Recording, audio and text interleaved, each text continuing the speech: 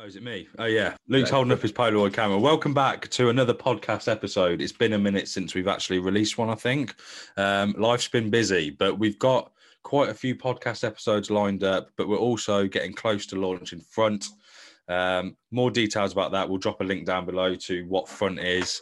Go and follow us on our Instagram account. If you haven't already, please register to our mailing list. It will literally mean you're going to be one of the first people on Front when we do launch. All the details will be down below. But this episode, we speak to the legendary Martin Rotz. He's one of my favourite photographers. He's literally one of my favourite photographers. I've said literally too many times already now. Literally, yeah. Yeah. So if you've never heard of Martin Rotz, he's like an abstract photographer, I'd say. He's absolutely kind of artistic in the way he shoots photography. I actually bought some of his work about a year ago now. It's proudly displayed next to my TV in my living room. Yeah. Have you got the zine there as well? Yeah, there you go. Luke supporting. And I've just ordered his new one that came out in September. Yeah. That's it. So basically, Martin brings out a quarterly zine called March and Rock, and it documents his photography that he's done in that period of time. It's a really cool project, and if you haven't heard of him, please go and check him out over on his Instagram and on his website. But yeah, we reached out to Martin. We wanted to talk to him. Martin actually lives in a camper van with his wife and his dog, and he travels around putting on his own personal gallery to whatever country or city that he might be in. I think we were talking to him when he was in France. Is that right? Yes. Yeah. So I'm not too sure. I think it was like south of France or something like that. We do talk about it in the thing, but sure, let's say France. But yeah, he travels around in his van. He puts on his own gallery, and you know, he gets new locations all the time to work on his own photography and his own project, his March and Rock project. So when we actually spoke to Martin, he's actually recording this podcast outside. There is a couple of times throughout the episode where the audio drops a little bit, but we've tried to save it. Yeah, and I've tried to cut out a few bits where it gets a bit windy every now and again, but it's fine. Yeah. It's totally deal with it. You know what we're like here. Ask for a refund if you're not happy. Yeah. But stick around to the end. It's a really interesting conversation, and Martin, we really appreciate your time. So enjoy the rest of the episode. Drum roll, please. No filming it.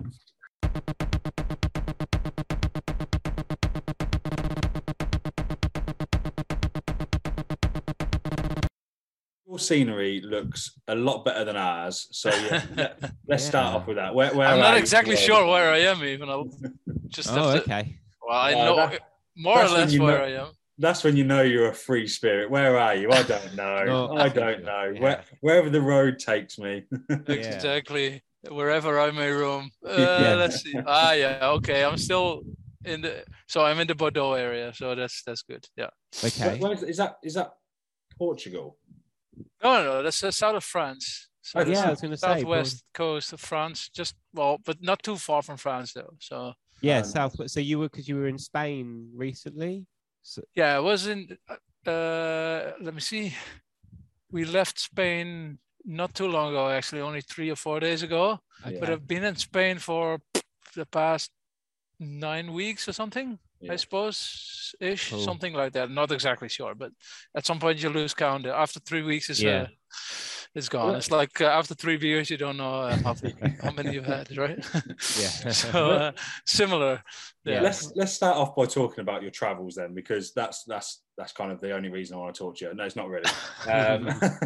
So obviously you travel around, with your partner and your dog, Leica, is that right? Yeah, that's right. Yeah, not spelled like the camera brand, but yeah, it sounds definitely like it. Is it spelled like the dog that went to space? Yeah, which is now a bit problematic with Russia doing all this bullshit. Oh, right? yeah. No, it's not problematic at all. Yeah, it wasn't the dog's fault. Actually, we named the van Sputnik because Leica is traveling in it. But that's become a bit of a thing now. But well, whatever. I'm not into cancelling stuff, so we'll just keep it. That was my next question. What's the name of your van? I didn't know it was Sputnik. There you go, Sputnik. Yeah. But that was. We had a different van before, and that was easier to pick a name for. And this one was a bit I don't know, forced, but yeah, well, we had the dog called Laika, which that was her name already because she was Oh, wow. she's an orphan dog and her mom's name was Laika, so the people that rescued her called her Laika. And we said, okay, we can't change that after this story, so we just stuck with it. Yeah. And then we said, okay, it's actually also nice then to call the vehicle that she's traveling in something related to that name. So Sputnik was the most obvious name to use. So yeah, that's that. Yeah. Didn't you have was it a T4 before that? Is that right? Yeah, that's right. Yeah. Yeah. With a pop top. So there was, on rainy days, you wouldn't really open the roof, so you couldn't stand in it. Yeah. And for a couple of days, that's fine. But if you have a few weeks of rain, it becomes really annoying. That's the thing. Like me and my fiance at the moment. Well, I say at the moment, we've been we were fortunate enough to we rented out a van and we drove around Spain and Portugal, like the coast. Nice. And we did that a couple of years back, and we just realised that we want and need a van. But in one hand, we're like, oh, we want the classic kind of VW kind of look. In the other hand, we need, something a little bit more sensible in terms of, having the space. We're not mechanics, right? If something happened, we need the basic kind of level of understanding. But, it's a tough one, isn't it? Because you kind of want that kind of look, but at the same time, we'd only be going away for like long weekends, right? So we need something that we could go away with in a couple of times a month and it'd be reliable. Yeah. I don't think I'd have the knowledge to fix a broken down van if it was a 40-year-old, 50-year-old van. Well, with T4 stuff is a bit more easy actually than with we've got a Ford Transit now, and there's more electronics, and I don't know. I'm not a mechanic either, but sometimes we would run into trouble, and I managed to fix it. But really, the simple stuff, because it was mechanical, it was not electronic, so I could kind of fix it. Like I don't know all the words in English, but like the gas pedal was connected to a wire, which would just pull a thingy, I don't know what you call that, to just let the gas in, and that would just snap loose every now and then. The first time that happened, I didn't know what happened. The pedal was on the floor all of a sudden. I couldn't do anything. I was going uphill. I couldn't do anything, which was kind of a weird situation. But I figured it out, well, just by looking at it. And then it happened a few more times after that, so I could easily fix. So those kinds of things were fixable. But further removed from that kind of stuff, I wouldn't be able to fix it either. So, and that car needed quite a lot of maintenance. So at some point when we got a dog, and we had been fantasizing about getting a bigger van at some point, we said, okay, let's use this as the moment to go for it. There's actually a few like couples that me and my fiance we follow on YouTube, right? And we van conversion, van life, that kind of thing. We tune in every week, do you know what I mean? And it's so good. Like, it makes us jealous. We hate them by the end of the actual episode that they release. But I don't know, it's just always appealed to me to be able to do that. But I don't know, one day soon enough, I'm sure. Yeah, and it made it always look nice if you look at the videos, but there's also a lot of crap that you have to put up with, which you won't have when you're just nicely in a house.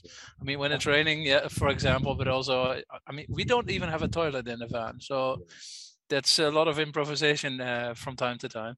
Most of the time, it's no problem at all. But like those kinds of things, shower. Most people are very attached to having a shower each day. Well, that's definitely not happening here. So you have to be comfortable with that as well, I think. And I mean, you can jump into a lake every now and then, or you find a free shower somewhere, or if necessary, well, I think it happens like once or twice each. So we travel in blocks of about 3.5 months. And each time we go out, like twice or 3 times, we park it somewhere where they have everything, like laundry machines, showers, like all the stuff, so we can take care of everything. And then you have to pay for it, but we try to not pay for parking anywhere. So when I went, so we went off season. I think we were in like Spain and Portugal in like February sort of time. Oh, that's so nice. It was beautiful in the day. It was quite windy, but it was really cold at night. And we picked up the van. First thing we did was drive to side of the road, wherever we were, to a beach. And we were so cold in the night that the rest of the trip, we basically had to stop at camps, which is nice because, you had showers there and whatnot. But the only thing we didn't have like a fridge in the van. So we couldn't keep any food. We had to like eat fresh. But you know, you've said it before. There's shops everywhere, right? So you can pretty much eat fresh as much as you want. Since that trip, since I think it was like 4 or 5 years ago now that I did this, I've actually become a vegetarian because we couldn't buy meat, so we couldn't. Well, that helps. Yeah, and then I felt so good for it. I've never felt. I think we travelled for like 2 or 3 weeks, and I'd never felt so good health-wise. And I don't know if it was because of the surroundings and it was good for you, like mental health, or if it was just that I wasn't eating meat. And yeah, since then I've probably a combination of all these. Yeah. But it's absolute dream to do that. And you're doing it every day. Yeah, as long as anytime it's possible, we go out. I mean, the past 2 years have been problematic, of course. When we, like at the beginning of the whole COVID thing, we were in Portugal, so that was so we were doing actually. Before that, we were always traveling without an actual plan. We knew which country we might end up in, and then from there on, it was just going, and then we would see. And that particular trip in 2020, in the beginning few months, we had a pop-up tour planned. So I had exhibitions planned in 6 locations, and we could do 5 in the end.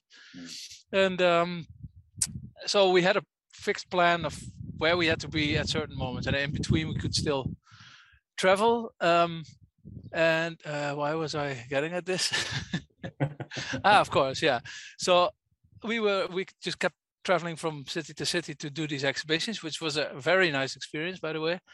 And then we had to go back to the Netherlands, and we thought it was because of the COVID situation, because they were closing down borders. We didn't know what was going to happen, so we just had to make sure, okay, we want to make sure that we're at least in the country where we are citizens, so we can still get all the health insurance if needed. And we didn't know at all how serious the situation was. Yeah. So we drove back like in within 20 hours in one go. I just drove straight home. Wow.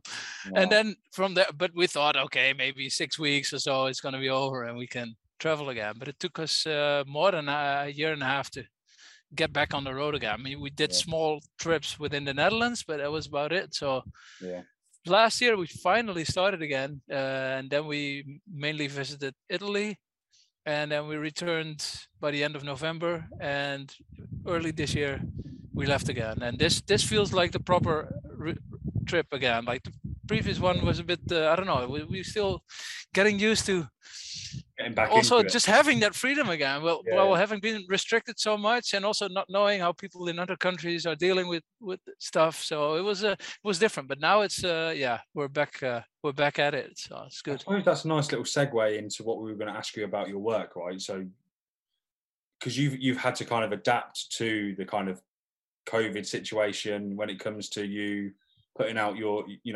photographs, your work, your art, because you have to change how you're actually taking the photos themselves. Yeah, that was a big thing, because usually most of my photography is like urban, environmental, abstract work. So I walk around with the camera. I don't know what I'm gonna see, but I'm just gonna I'm gonna be focused, and when I see it, I can take a photograph. And that also depends on lots of factors, of course, whether you see it or not, and what you see, what actually jumps into view for you. But when we returned, also in the beginning, we couldn't even leave the house. So it was really problematic. But because I was still really in that working mode, I wasn't finished at all, because I've been really productive traveling in Portugal and Spain. So when I came back, I just wanted to continue. So instead of going outside, I just started using the house, which is actually, it wasn't our house. We were staying with family because we rented out our own house when we travel. That's what we do. And we couldn't go back because people who were living there, expats, they couldn't leave either. So we said, okay, fuck it, we'll just stay here. And it was really nice, actually. But I started photographing there, and it's a house that I knew rather well. But so that was also an interesting thing, actually. If you normally I go somewhere I've never been, I never know where I'm going. I'm not planning to go to a certain city to photograph a certain area or whatever. I'll just go, and sometimes I end up in the right neighborhood, and sometimes it's a day of no photographs. That also happens. It's quite interesting though, because I was thinking about that, because I know that you kind of will go somewhere and you'll walk around and whatever inspires you, you'll capture. That's, I mean, I think that's inspirational enough to do it like that.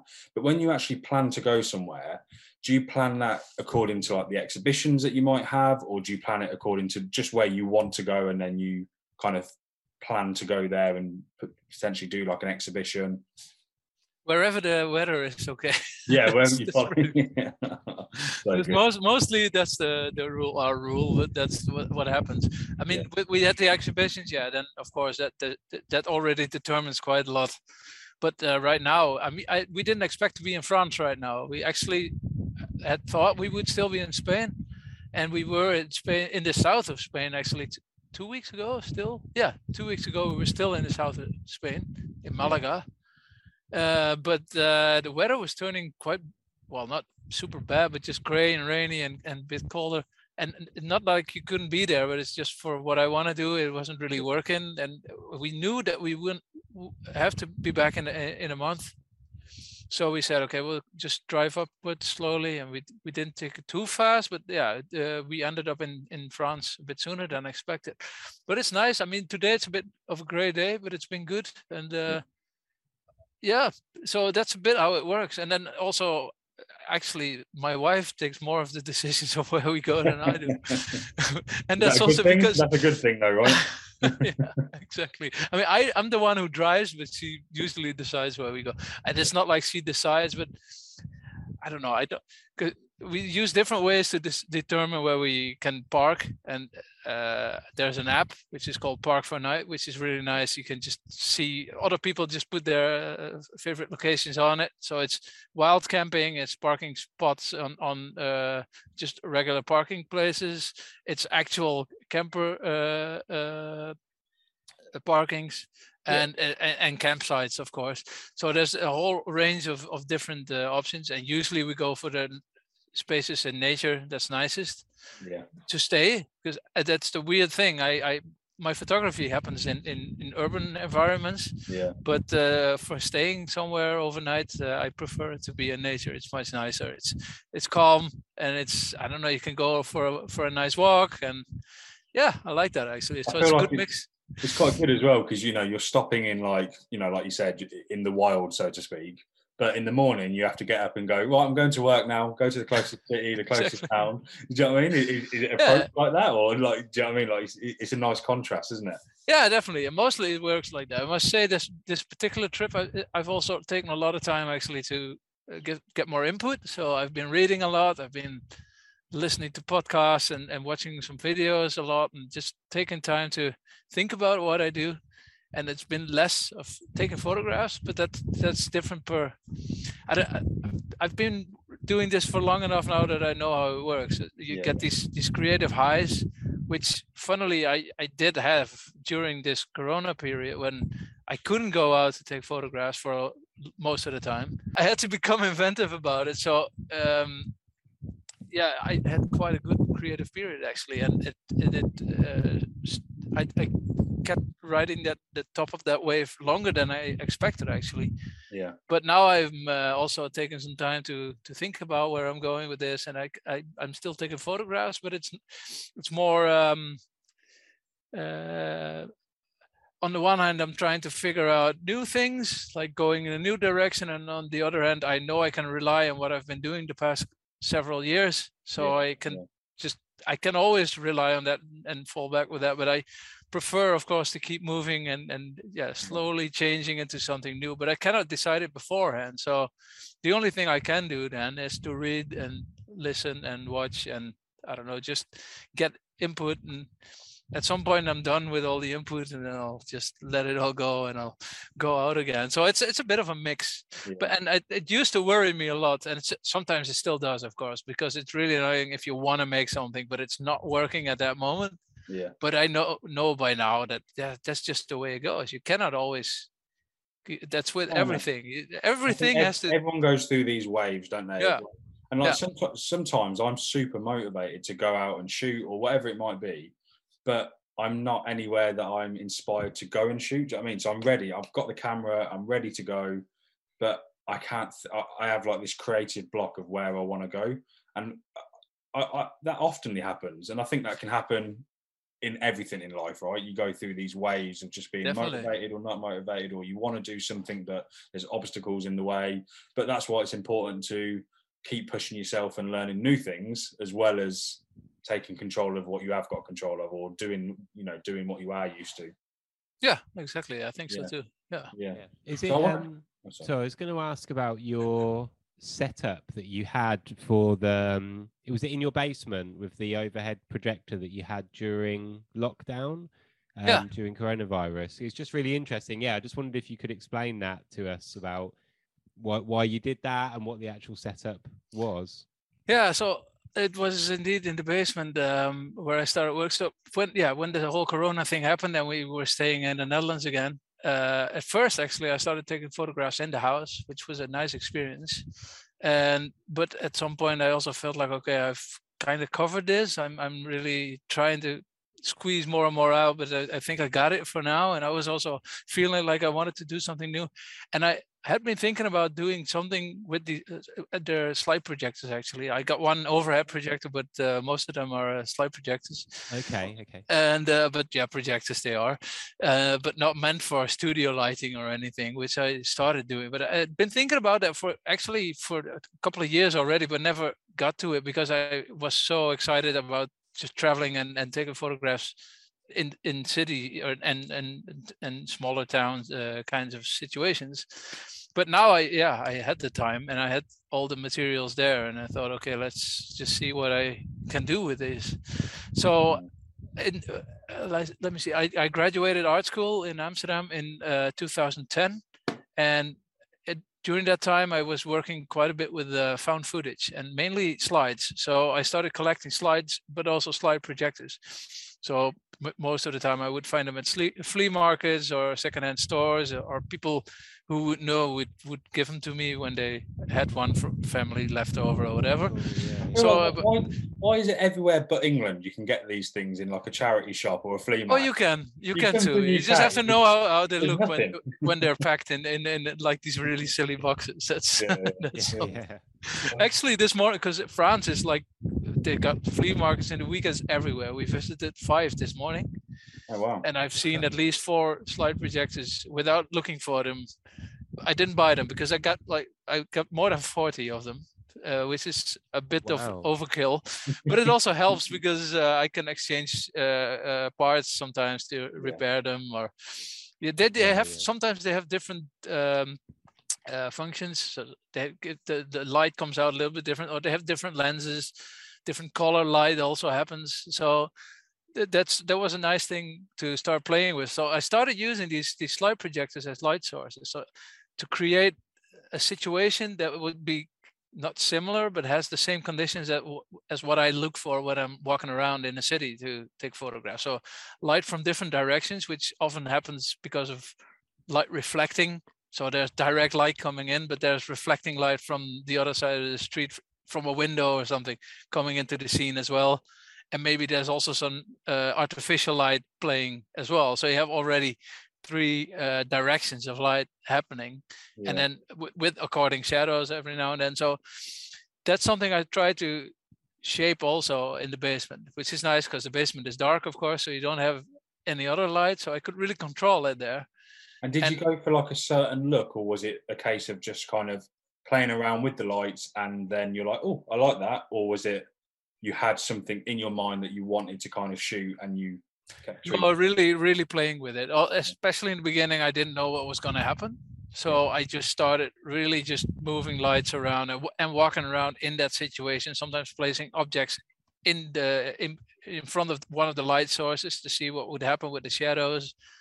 But then of course you start to figure out, okay, this is what happens if I do this is what happens when I do that, and you start to be able to control it a little bit more. And then because in the very beginning I only used the light, and then I figured, hey, I got all these pieces of colored glass. I did a collaboration with a stained glass maker in 2019. At the end of 2019 we had a project, and we translated 3 of my photographs into quite large stained glass pieces. It was a very nice experience, and I had some leftover glass from that, just like 10 different pieces or something.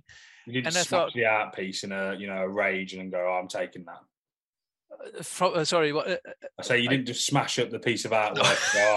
I'm going to take that for me now. If one would have fallen over, and I would have definitely used the pieces. Yeah, definitely. No, these were leftovers just to try out stuff and figure out how the colors worked. So I thought, if I put one in front of a lens, it will probably change the color of the, and yeah, with most of the pieces it did. Sometimes they're so dense, these pieces, that they're not letting light through, as in projecting it. So you, like with the stained glass window, you can always see all the colors shine when the light is behind it, but not all the colors will also let the light through actually to fall on the floor. So that was something I also discovered along the way. But then I got in touch with the stained glass maker, and I asked him if he had some left. I knew he always had a lot of leftovers, like small pieces that they kept just for when they had a workshop and people could play around with it. And he said, yeah, sure, come by. So I had a whole stack after that, and then I just started playing with it. And and because I do a magazine every 3 months, more or less, or 4 times a year, that's it. There you go. Nice. March and Rock it is indeed. And that's always a good way to work towards, like, finding some cohesion between the photographs that I've been taking. Yeah. So the first edition I did with these kinds of photographs was still quite pure, in the sense that I was using just a wall and several projectors and colors, and that was it. And then a second iteration of that project, which I actually did last year, I think. Yeah, so I had stops in between. Then I also started using an object which was like similar to the wall. I made actually, like, the wall is a corner, and I made an object that looked like this. Okay. And I painted it in the same kind of paint. I actually made a fake wall also on the background. Like the initial series, the wall was so, like, I like it when a wall has this texture, the stucco kind of texture. And the wall of the basement didn't have that exactly. It was like, it was covered with something, but not, like, very roughly, and it was sometimes too prominent in the photograph. So I thought, okay, I could just make a wall, like, with some simple panels, and I just painted them with similar paint that has this grain in it. And then I made that object with the similar material, so they would really how do you say, like mix in the photograph. You wouldn't really see what ends where and what starts where, so they become one layer. And I started using that one. You're saying that, right? So you're saying that you were doing this, 2019, 2020. So this was January 2020. So this was, I bought this when we first went into lockdown. I think I've got 2 others, but I've deliberately picked up this one for a reason. Because I was inspired, because we were in lockdown. I wanted to try and, your work inspired me to kind of look at what was around my house and in my house to do something similar. And I took a photo that it's not like yours. I wish it was like yours, but I was really proud of the photo that I took. It was just some blinds that I had in my house, and at a certain point in the day, it had a really nice reflection, and I had a piece of artwork next to the wall, and I zoomed in quite far, and the colours from the reflection of the piece of artwork kind of bounced into the shadows a little bit. That's nice. Huh? And I didn't really think anything of it. Like, I liked it, but like we all do now, we post it to Instagram or whatever it might be. And without a doubt, it is the most popular, like, photo that I've ever posted, but by a long shot. I think it must have caught some kind of, I don't know, you might have seen it and shared it or something, and it's just gone boom sort of thing. But without a doubt, it's my most popular post. Not that I took it for that reason, but I was trying to learn. I was trying to put myself in your shoes and kind of put myself in your eyes and look at things a little bit differently. But it's really hard. It's really, really hard to do. Like, I don't know how you do it. Like, especially out on the streets. Like, I think obviously you did the interview with or the video with Sean Tucker, right? Yeah, right before I had to leave Portugal, right? Yeah. 2 weeks before that or something. Yeah. I think it came out exactly 2 years ago, 2 or 3 days ago, because I've noticed a spike in people subscribing to my magazine, and I've just seen the okay. how do you say it? Like it repeats. Yeah, it's like that's why I'm getting these repeats now. That was that moment. So yeah, well, that's we were privileged enough to have Sean Tucker on our podcast as well. Oh, wow. When I was watching that video a couple of years ago that you did with Sean Tucker, I can't remember if it was you or him that gave it a really good analogy. It's like looking through like a funnel, and I really liked that because you look through a funnel like a cone-shaped thing, and you see the wider picture where you kind of turn it around and zoom in on one very small part, right? And I think that's a great way of looking at something. And it made me think, because it was like, you're not necessarily looking for a photo to take that means something. It doesn't have to have a meaning in the sense of what you're taking a photo of. It's the meaning of what that image gives to you after you've taken the photo, right? So that piece of artwork, that abstractness of it, gives you a certain feeling, and it could be different with every single person that looks at that. And also the joy of making it, I think, like the moment that you find it, that you realize that that's a possibility. Just that reality can also provide you with such kinds of images. That's And I think that's really inspiring, because it's not about what you've taken a photo of as such. Well, it is, but it's not like you're not doing street photography or landscape photography in that sense. It's about the result that one little thing can make you feel, rather than trying to capture a certain moment as such, if you know what I mean. And I tried that in the beginning when I started out, but that's not for me. That's just well, I wanted to talk to you about that because and I know that you mentioned in that Sean Tucker video and various other podcasts that you've done that you started off by doing a little bit of street photography. But what made you pick up a camera in the first place? Because you've clearly got a very kind of like artistic background, right? So did one day you go, I'm now interested in photography, and you wanted to go out and do a bit of street photography, or did you pick it up knowing that you needed to learn the camera and then go down the more artistic, abstract kind of route? Well, I never set out at least to do abstract photography with it. I wouldn't have even thought of it. That was not in my in the scope of things that I would choose to do. That really developed slowly. But I mean, during art school, of course, every now and then you had to do something with photography, but mainly that was to document stuff. So I would do work in public space, and I would just have to document it. So I have to take proper photographs of it. So I could get a camera there, use it. So I knew how to handle a camera. And when I was like 15, 16, 17, I had an SLR just to play with, but it was quite expensive to always keep buying film, and I never really knew what I was doing. So it was more like a coincidence to have a good photograph. And that was just taking photographs of friends and of abandoned buildings, and nothing serious. It was just fun to do. So I knew my way around the camera just a little bit, but not too well.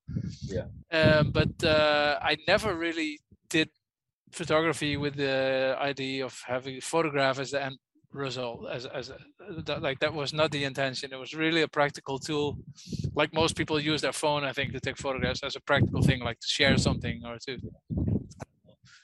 So I was filming a lot actually in art school with a rather large tape camera, and at some point that one broke, and I still wanted to film, but I also felt like still photography would be nice. I was working with the found slides quite a bit, and the power of the still image was also becoming more and more interesting to me. So I thought, okay, if I just buy a DSLR that can do both, then I can do both for the price of one. So, I mean, if you really want to film, I think an actual camera is nicer than a camera. If you want to walk around with it, at least for me, it would be. I've been filming with the camera that I bought, but it's not the. That's actually what happened. I didn't really use it that much to film, and I started taking pictures. And in the beginning, I tried to do like street photography stuff. So I've always liked using what is happening around me as part of, or as maybe even as a starting point for a work. So I'm not the kind of person who dreams up an image and then wants to paint it or make it, or comes up with a concept and then make a very conceptual work. I mean, there's concepts behind my work, but that's not the reason I do the work, but more like something to test whether what comes out has a coherence together. Yeah. So I that's why street photography was a logical step, and I'd always been like one of the two books that had to do with art that we have at home when I was growing up was by Ed van der Elsken. He's in the Netherlands. He's a very famous photographer. He passed away in 1990, I think, or a bit later. But he was really the typical street photographer for a while, and he's always been photographing kind of documentary-ish, but really like human interest things. And I always liked looking through that book, and I have the book myself now. I actually have the copy that my parents used to have. I have it now, and so that was a logical step for me to also start trying to do that. But it never felt right. I don't have the kind of personality to just approach people Bruce Gilden style, in your face, bang, take a photograph, or even Martin Parr, who is a bit more removed from thing, but still I feel way too how do you say, like I feel like my presence there is felt by the other. Yeah, it's quite invasive. Exactly, that style of street photography, I think, and it has its detractors. It has people who think it's a step too far, but especially the Bruce Gilden stuff. Yeah. But it's certainly not for everybody. Yeah. No, exactly. So and of course I didn't even try Bruce Gilden's stuff, but yeah, he's like one extreme, I think. And if you take all street photography, he's like on somewhere at the end of one part of that scale, I think. Yeah. But yeah, I think I mean it's interesting work though, but it's just not, I can't do that kind of stuff. So I figured that out rather quickly, I think. And what I did I bought this camera in the summer of 2014. Actually, the very first series that I took with it were already not abstract, but they were really about shape and color and composition. Yeah. And not a very good, interesting series anymore. I think it's somewhere hidden still on my website. If you really start looking for it, you will find it. Yeah. But it was a nice starting point. But after that, I decided, okay, I want to get better at this as fast as I can. Yeah. Which you got the bug quick to go. Yeah, I felt like, okay, I don't want to keep hanging at this point where it doesn't feel like it's working for me. So I said I need a project, and the project was just to confine a certain area for myself where I could photograph and attach an exhibition to it. So I came up with a project called Sighting, which means like the sighting of that particular space that I was working at. That was like the starting point for all my photography. So I had for my other work, I had a gallery, but it was not my photographic work. And I asked them if I could use the space for a week in between shows, just to work and to have a short exhibition afterwards. And then I said, okay, I'm going to use this particular place as the center point of a 1 kilometer radius around that area. And that was where I could work. So I had a GPS tracker on my phone. So I knew when I was stepping outside the area where I was allowing myself to be. You're quite strict on yourself. Yeah. And I think it really helps if you restrict yourself that way. Yeah. I think it's really important to give yourself projects, like especially when you're trying to learn something. If you take away the kind of the nonsense of where shall I go, what shall I do? If you set yourself a project, regardless of how good or bad the results are to yourself, you will learn so much more from it. Yeah. And then you'll start kind of crafting your own style. And then, because especially with photography, right, it takes years, like sometimes never. You'll never find your own style. Like you need to go out there and take photos, but you need to have a mindset of, well, what am I taking photos for? Am I just taking photos of my friends and family? Am I trying to put a body of work together that will mean something to me? And I think if you do set yourself these little, like whether it be a mini challenge or a project, a long-term project, you'll do nothing but learn from that regardless of the results. Yeah, definitely. That's also what happened there. It was on so many levels. I had to make decisions and think about stuff, and because I forced myself also to pick one photograph on the day itself after taking like 200 photographs or something. Pick one, and then that one would be printed like properly on nice fine art paper with good inks on a 50 by 75 centimeter size, and those 7 after a week would be in the exhibition. And then I had smaller, cheap, simple print shop prints of the process next to that. But I had these 7 photographs and I had to pick them that day. So also each day really counted. I couldn't have a bad day. Of course, you do have a bad day. So you have to really push yourself during these bad days. You and of course, I and pick one of the 200 that you take. I didn't do that. No, I could have. I think also if I would have waited until the end of the week and choose a series, it would be completely different than what came out, because on day 1, you don't know what's going to be on day 7. Yeah. So if you start with a rather abstract piece, which I did because I started discovering that during this project, and there are also still some kind of street photography photographs in that project, even though they make the final cut with the large prints, they're in there. But I think it really happened then during that project that I made that shift. And I did a graphic design school before I went to art school. And I think that's somehow related to the kind of photographs that I started taking. Like, they are graphic shapes, and often actually, if you wouldn't know and you would only see a digital image, or even when it's printed, people are quite often confused if they're paintings or maybe drawings. And when I tell them they're photographs, that's the last thing that they expect. So that's something that I didn't consciously develop, but it's just part of me, and it developed during this project. And of course, I made a lot of conscious decisions, but I didn't know it before, and I could only make a decision after I had something to look at and start to how do you say it? Like, dissect it, like figure out why does this happen? Why does it look like this? What did I do? And that's nice with the camera that when the digital camera, that you have the metadata, you can at least look at, okay, what were the settings I was using? That's on a very technical level, but you also need that kind of knowledge, especially in the beginning, when you don't know what is happening when you have an open aperture or a very closed aperture. I didn't know that. I was just messing around. They're like, this works. Why is it blurry in the background? And now I know how I can use that, or how I can set up now. But then I learned it actually just by doing it. I never got a course. That's also the kind of art school that I went to would teach you that kind of stuff. They would teach you how to look at your work and how to express things, or how to figure out how to present it so it will give your viewers a certain direction, but not the technical stuff. And of course there were people who could explain it to you, but there were not really a lot of classes where they would actually do that, which is for some people maybe problematic, but for me it was perfect, because that meant I could just play around and learn stuff while doing from your own mistakes, learn from going out there and actually doing it rather than pen and paper and reading the book.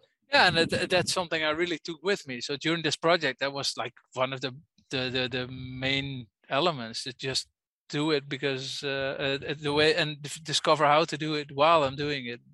And of course, you can't do that with everything, but with a lot of, especially with creative stuff, I think, and even or especially in these days when everything has a tutorial, you can get all the basic techniques easily from I mean, that's such an easy part actually of making work. I mean, then comes the hard work to figure out what you are doing, and then also figuring out why you're doing it. It's not always important to know why you're doing it, but at some point you need to start understanding, like, why am I doing this this way, and what does that say about me, and what can I communicate with that? Because like you said earlier, my photographs don't have a particular meaning, I think, but if you look a bit deeper, there is a layer of me. It's a feeling. There's a feeling, but also I think if you look at especially the urban work, I think it also, at least for me, it also speaks about how even the most horrible looking environments can provide you with very beautiful images, and maybe that's very superficial for some people, like, okay, it's just about beauty, but I think it also, I mean, it can be a nice parallel to how life is. Like sometimes in not so nice periods, something good can come out of it. So maybe maybe I'm going too far with this, but for me it works like that. So that's not what I'm trying to tell people, but it is in the work. So sometimes people may take that out of it. That's nice, I think. So. It's really interesting. I think I was going to ask you about Mark. Do you know Mark Rothko? And if his work inspired you, because his work, I really liked it. So I've got the sun. until I saw it. If I saw it at the Tate Gallery in London,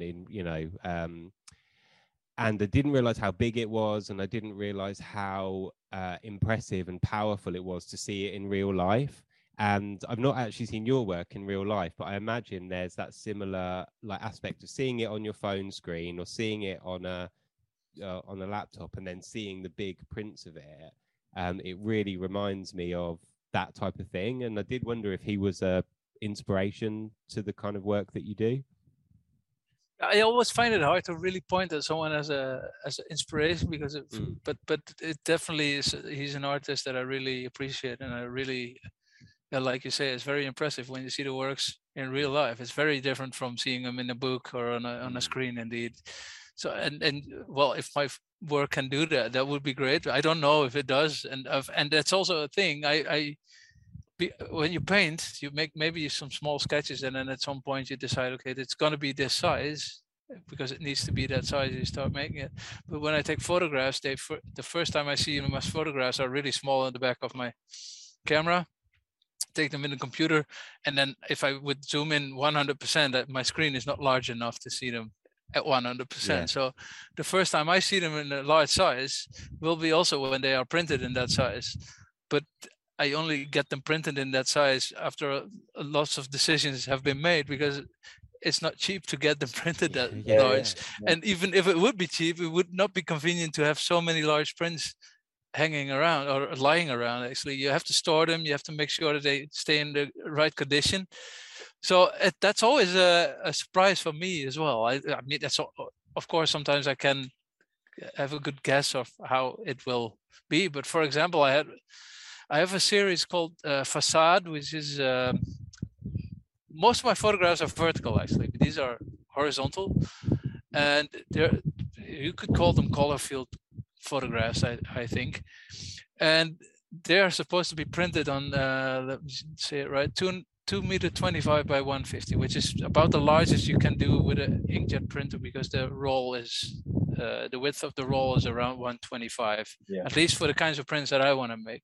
Otherwise, you have to start mounting them together, and it's going to be a different way. But this is about the largest size that I can do. So the first time I had seen them that way, I actually sold it before I had seen it that size, and which was a really weird experience, because there was just I was. It sounds weird to say, but I was surprised by my own work, because also it really takes up your whole. If you stand in front of it, it takes up almost all of your view. It's really overwhelming. Is maybe a bit of a over the top word to use, but I don't know which other. I think you get what I mean. I think No, you were submerged by it. Yeah, exactly, and that's quite a weird experience, a nice experience also. But it's really so. Yeah, I think in a way, Rothko's work has inspired me there, definitely. I don't think, but the impact of my work is anywhere near what Rothko does. But I hope one day maybe I think something will come close to it. I think there are some similarities though, because when you see his work, you would kind of, if you just look at what it is and don't look, beyond that, it's like, well, it's just it's some shapes. But then when you see it in real life, it's like, it is overwhelming, and it's completely like, it was probably 10 years ago that I saw it, and I still remember how I felt, and I couldn't leave. I sat and looked at it for such a long time, and you do suddenly go, how on earth did you do this? Like, really, it's quite a technical feat to be able to do it.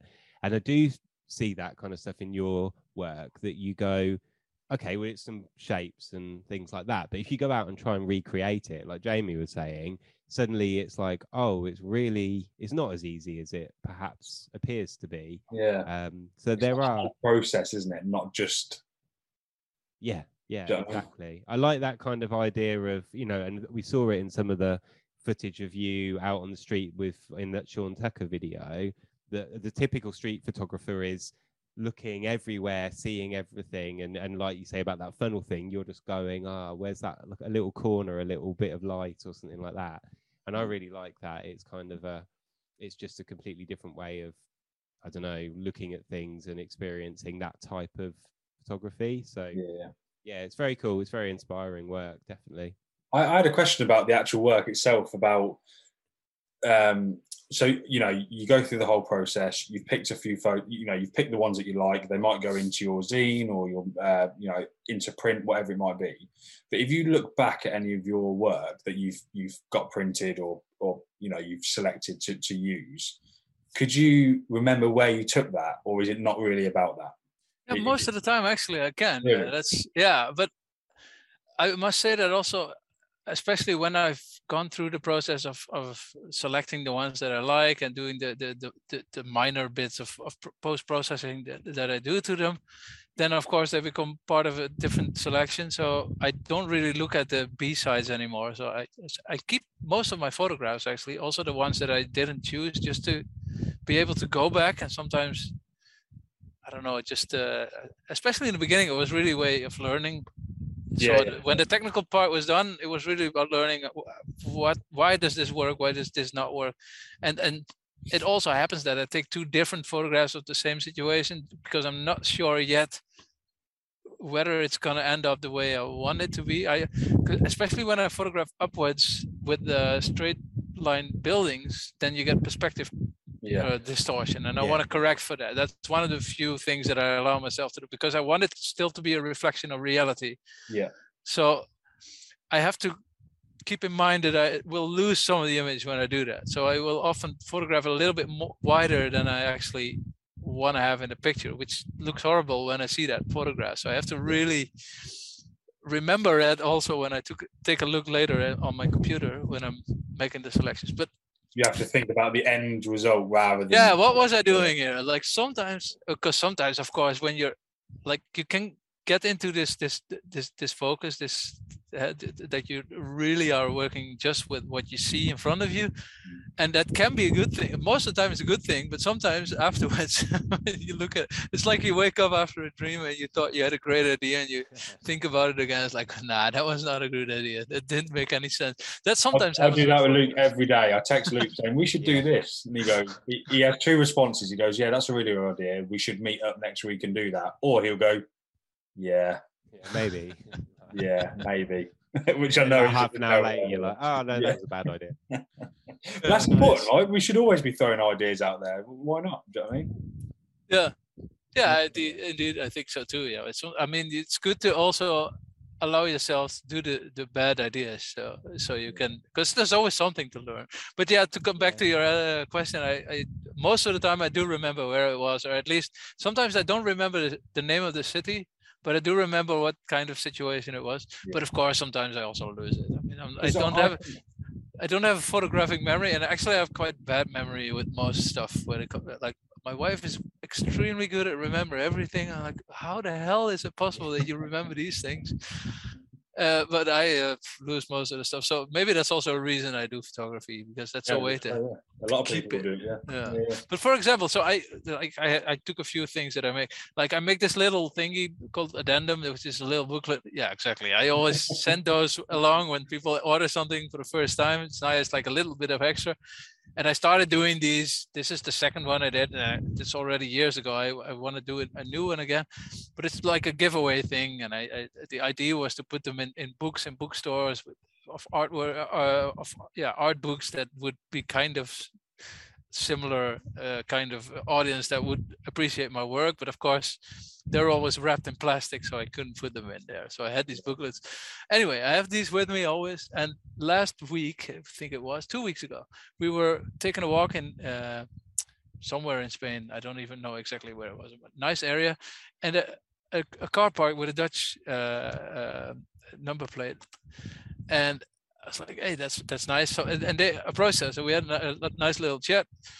Then they left for their hike and we left for ours. And when we came back, they weren't back yet. And I thought, okay, I'll leave them a short note. And I just put one of these behind their how do you call that? The thing that cleans. That's the one. Yeah. And then they sent me an email like, thanks, nice to see your work, blah, blah. And they said, okay, we're going to visit this and this town. And I was like, that's funny because I took this photograph and this photograph in that particular city where you, you said you were going. And that's just, that's the kind of thing that sticks. They're the nice little things that are like, you'll always remember, if you know what I mean. But I had a question about some of the photos, because I don't know if this is the whole point about like the abstract of or abstract art in general, right? Because I can look at one of your photos for example, I have this, I brought it upstairs with me. I have this next to my TV, yeah? And I don't know if I want to ask you this or not, because sometimes I can look at your work and I can work out what it is, yeah? But I will still look at it for hours on end. I look at it every day, or, when you walk by it, whatever it might be. And then some things I can't work out. So, for example, I've got a photo here. Do you want to know? That's also that's tricky. That's what I don't know what I want to ask you or not. So I look at that, and in my head I have an idea, right? But then I might look at it a month later, 2 days later, whatever it might be, and I have another idea, and I'm like, and I don't know if I want to know, but at the same time I kind of want to know. But there's sometimes I can look at photos and I'm like, yeah, I can kind of see what that is. I might be right or wrong, right? But I can kind of work out what it might be. A shadow gives it away, or some steps, or whatever it might be. But then sometimes, like that one, for example, I look at and I generally have no idea. The only way I can describe it is I think that might be some kind of pillar, and this is like a corner of a building. But I don't know, I'm making it up. But that, again, I think that's kind of like the beauty behind it, right? Because you can look at it and think of something different every time. And I think that's one of the powerful things about your work, is that it makes you think. I think it's also that's also the nice thing about the photo camera, that it translates a three-dimensional setting into a two-dimensional image. Like everything is like, there's depth in the situation, but by taking a photograph, I can remove that, and it just becomes one flat surface. But because there's shadows and there's darker and lighter parts, your brain will always try to figure out like how does this fit together. And once you get one thing in your head, it's really hard to get that out of your head until you see something else. But then you notice this rotating ballerina illusion, like it's a black and white GIF or just a video, I think, and if you can willfully make her spin the other way around, just because there's not enough information, but enough information that makes you understand how depth works. And I think it's similar with this. And so what I did for one particular issue, I don't have it lying here, but I made one issue where you were to decide what was up and what was down. So instead of having one front page, it actually had two front pages. So on the back, if you would flip it, it would have a front page as well. So you could start at the end or beginning, and vice versa, and all the images would be upside down. But I had already been mixing them within the magazine. And sometimes I think you can see it, and it's not really about figuring that out, but it was also something I started to become interested in. Like, I can decide after, like, I don't do a lot of post-processing. If there's a really ugly stain somewhere, I will probably remove it. I do contrast work because they come out way too flat. It's not the way I saw it. And I do some straightening and a little bit of cropping if necessary. That's it. But what I do allow myself, once I print them, I can hang them upside down actually, or rotate them a quarter or something. So I thought, okay, I can also do that with a magazine. And I think that's a nice way to give one literal twist to the work. And that also really plays with how the depth of an image works sometimes. So that's something I'm like. The other art book that we had when I was growing up was from MC Escher, the famous graphic drawing maker. Like, I think mathematicians are really interested in what he did, but he wasn't a mathematician. He was just a draftsman, I think. Yeah. And he made all these impossible looking, but still possible looking. Like, I love that stuff. Like, because it says so much about how our brain works, how we interpret reality, what we think is. Like the never-ending staircase, that kind of thing. Exactly. Or the triangle that is just not fitting. It's like, what? How? I love that, because our brain is really bad at interpreting reality, but still, it's all we got. So we're doing this all the time, and most of the time it works well for us, but sometimes we fail and we either start believing weird stuff or we just, I don't know. It's nice what happens, how the brain functions, how visual input, which is most people, it's their dominant sense, I think. Yeah. So it's I love playing with it. It's something I've always enjoyed. So coming back to Azure, that's, I think, been a very early influence without knowing it would be an influence. Like sometimes I get people ask me, send me a question like on Instagram, and at some point I got someone ask me like, yeah, can you tell me who your influences are, because I'm trying to develop a similar style as what you're doing, and I was like, I understand why you're asking this, and I think it's good that you're asking questions and approaching people that you think are like worthwhile to, like, I felt honored in a way that people ask these kinds of things, but I don't think it works that way, because I don't consciously choose an artist and say, okay, I want this person to influence me. It's just it comes naturally, and sometimes it just comes across and you didn't choose it and it hits you in a way, and sometimes you don't know it's going to hit you in 5 years, something you saw 5 years ago. Like, I don't think you can calculate it, and we've become so obsessed with trying to make things as effective as possible, or as get to the end result as quickly as possible, and then actually the most fun is happening while we're just trying to figure it out. I think that's also what happens when we're traveling. It's never about a certain destination. Actually, I miss most of the highlights because I just don't feel like they're interesting when I'm there.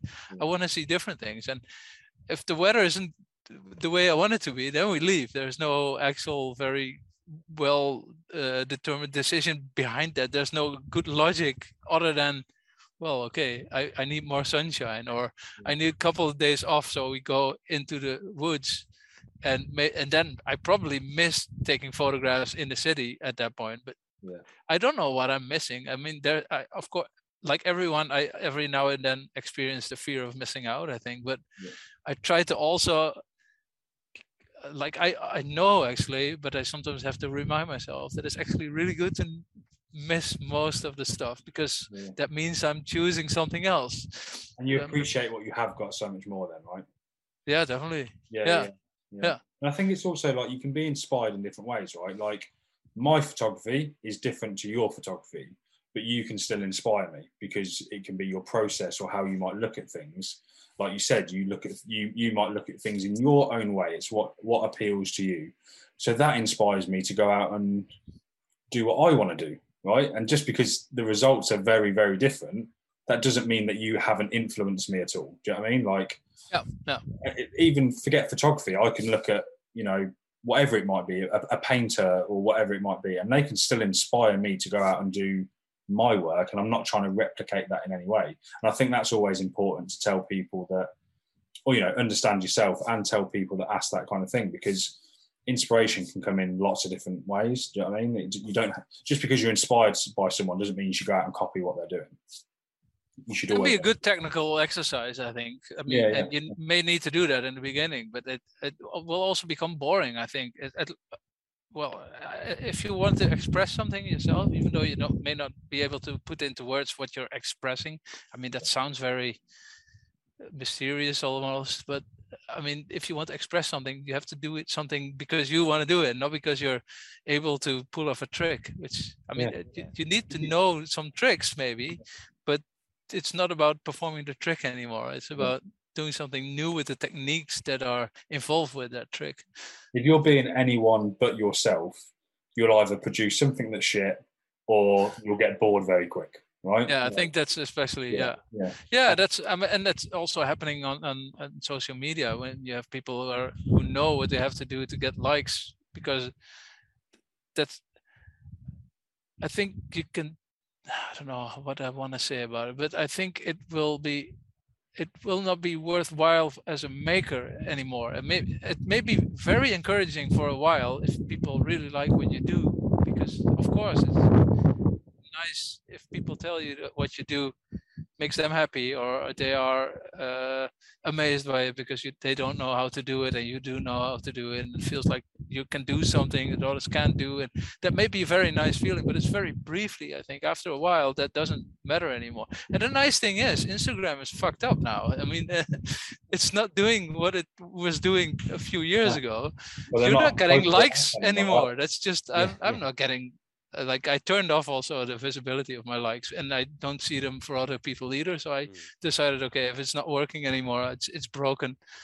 I don't want it anymore anyway. So in a way, I mean, it sucks because I like to use that platform because I'm making a living of what I do, and it's one of the ways that I can inform new people about what I do, and if they like what I do, they may subscribe to my magazine or buy a print or something, which helps me continue what I'm doing. So in that sense, I would like Instagram to function the way it did, but I think in a way it's good that it's not giving people likes for. It's not a trend, is it, just to get the likes? But it's a catch-22, isn't it? Because if you're just like someone who wants to chase likes, okay, you do you, whatever. But at the same time, from a business point or from a living point or from an artist point, you want to get your work out there. You don't really, you said you don't care how many It's likes. not about the likes. I mean, I like the interaction, and it's nice if there's sincerity there. People that are interested in your work to be able to see your work. And that's like while we're doing front as well, like we tell people to use our hashtag, because if someone tags hashtag front photography, we're going to see it because we'll check the hashtag.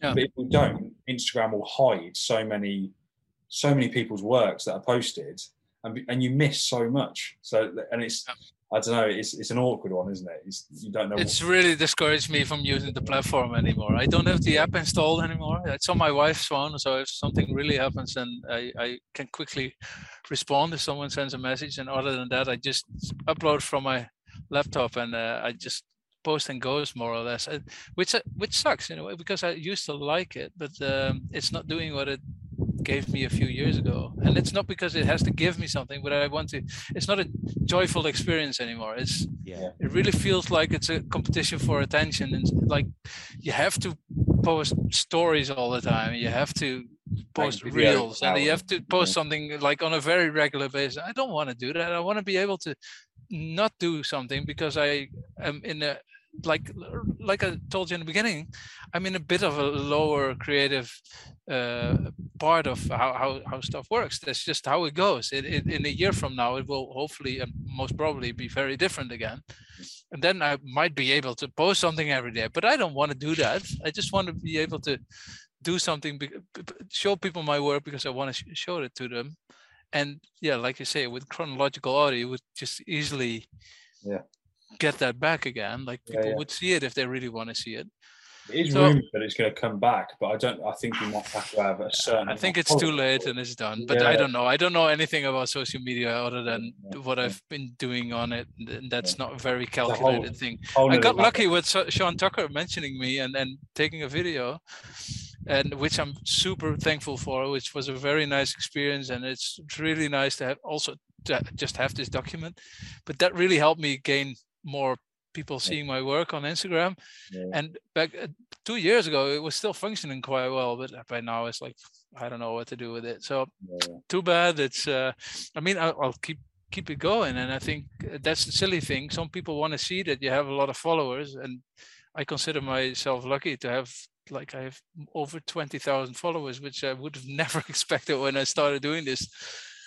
And that's nice, but it doesn't really mean anything. But some people think that's important. So yeah, it's good for me to keep that Instagram profile so people see that I have 20,000 followers. But yeah, well, whatever, man. It doesn't say anything about what I do, whether they like what I do. Yeah, look at that. Someone says, oh, he was doing a wheelie, but too bad he's stopped already. Maybe someone else is going, well, if it's too noisy, no, it's okay, right? It's okay. Yeah, I just wanted to ask a quick question about the March and Rock, because you bring out March and Rock quarterly, is that right? More or less, yeah. I put the word quarterly on the magazine, but it's actually 4 times per year, because like the previous one was quicker, but the one before that took me 5 months to make, because that was the when I finally started traveling again, and I had to really get used to it again. That was in Italy. There was I met this one. So there we go.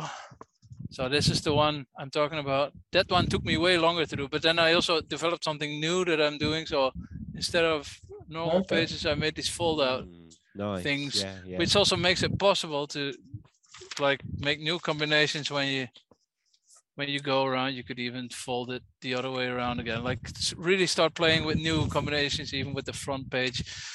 So that's also something. I'm now going to pick up I'm now going to pick up this, and I'm going to read it upside down back to front. I've never thought about doing that.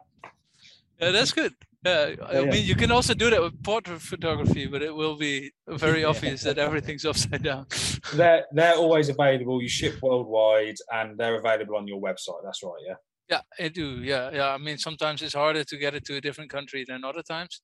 Yeah. But like the last one, I actually shipped it from Spain, which was not meant to happen. But that's this one. So I'm just going to be very... well, there you go. That's the latest issue, not the last, but the latest.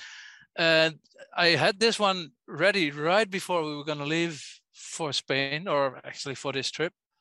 And they came in and they were full of printing mistakes that were just, I don't know, the printer made I don't know, something was wrong with the machine, I think. So I had them remade, but that took some time to get the complaint done, and well, it took a few weeks actually. They said, well, I'm leaving in a few days, so you may have to send them to Spain, which they did. But I didn't know where I was going to be in Spain. It was an interesting situation. So I found the tourist information in the small town that we were staying, and asked them, like, can I use your address to send a box of magazines here? And they were actually really helpful. They weren't even just like, I could understand if they were suspecting like, oh, I don't know what you're sending here, we don't want that. No, they were totally fine. So I got them sent over there, and then I had to ship them to anywhere again. And I don't know, I still haven't heard from anyone in the States that they received it. And usually I get from a few people, I get a quick note like, hey, I received it, nice, or just they post it in their stories or whatever. But I didn't hear from anyone. So either nobody really likes what I did, or they got lost in the mail. I don't know. But so that was a bit of a, it feels tricky, but it's nice actually to also be able to do that. Just send it from anywhere. So yeah, I do ship anywhere. Yeah. So please, if you wanna order one, or just go to my website and you can find them there, and I'll happily send them to you.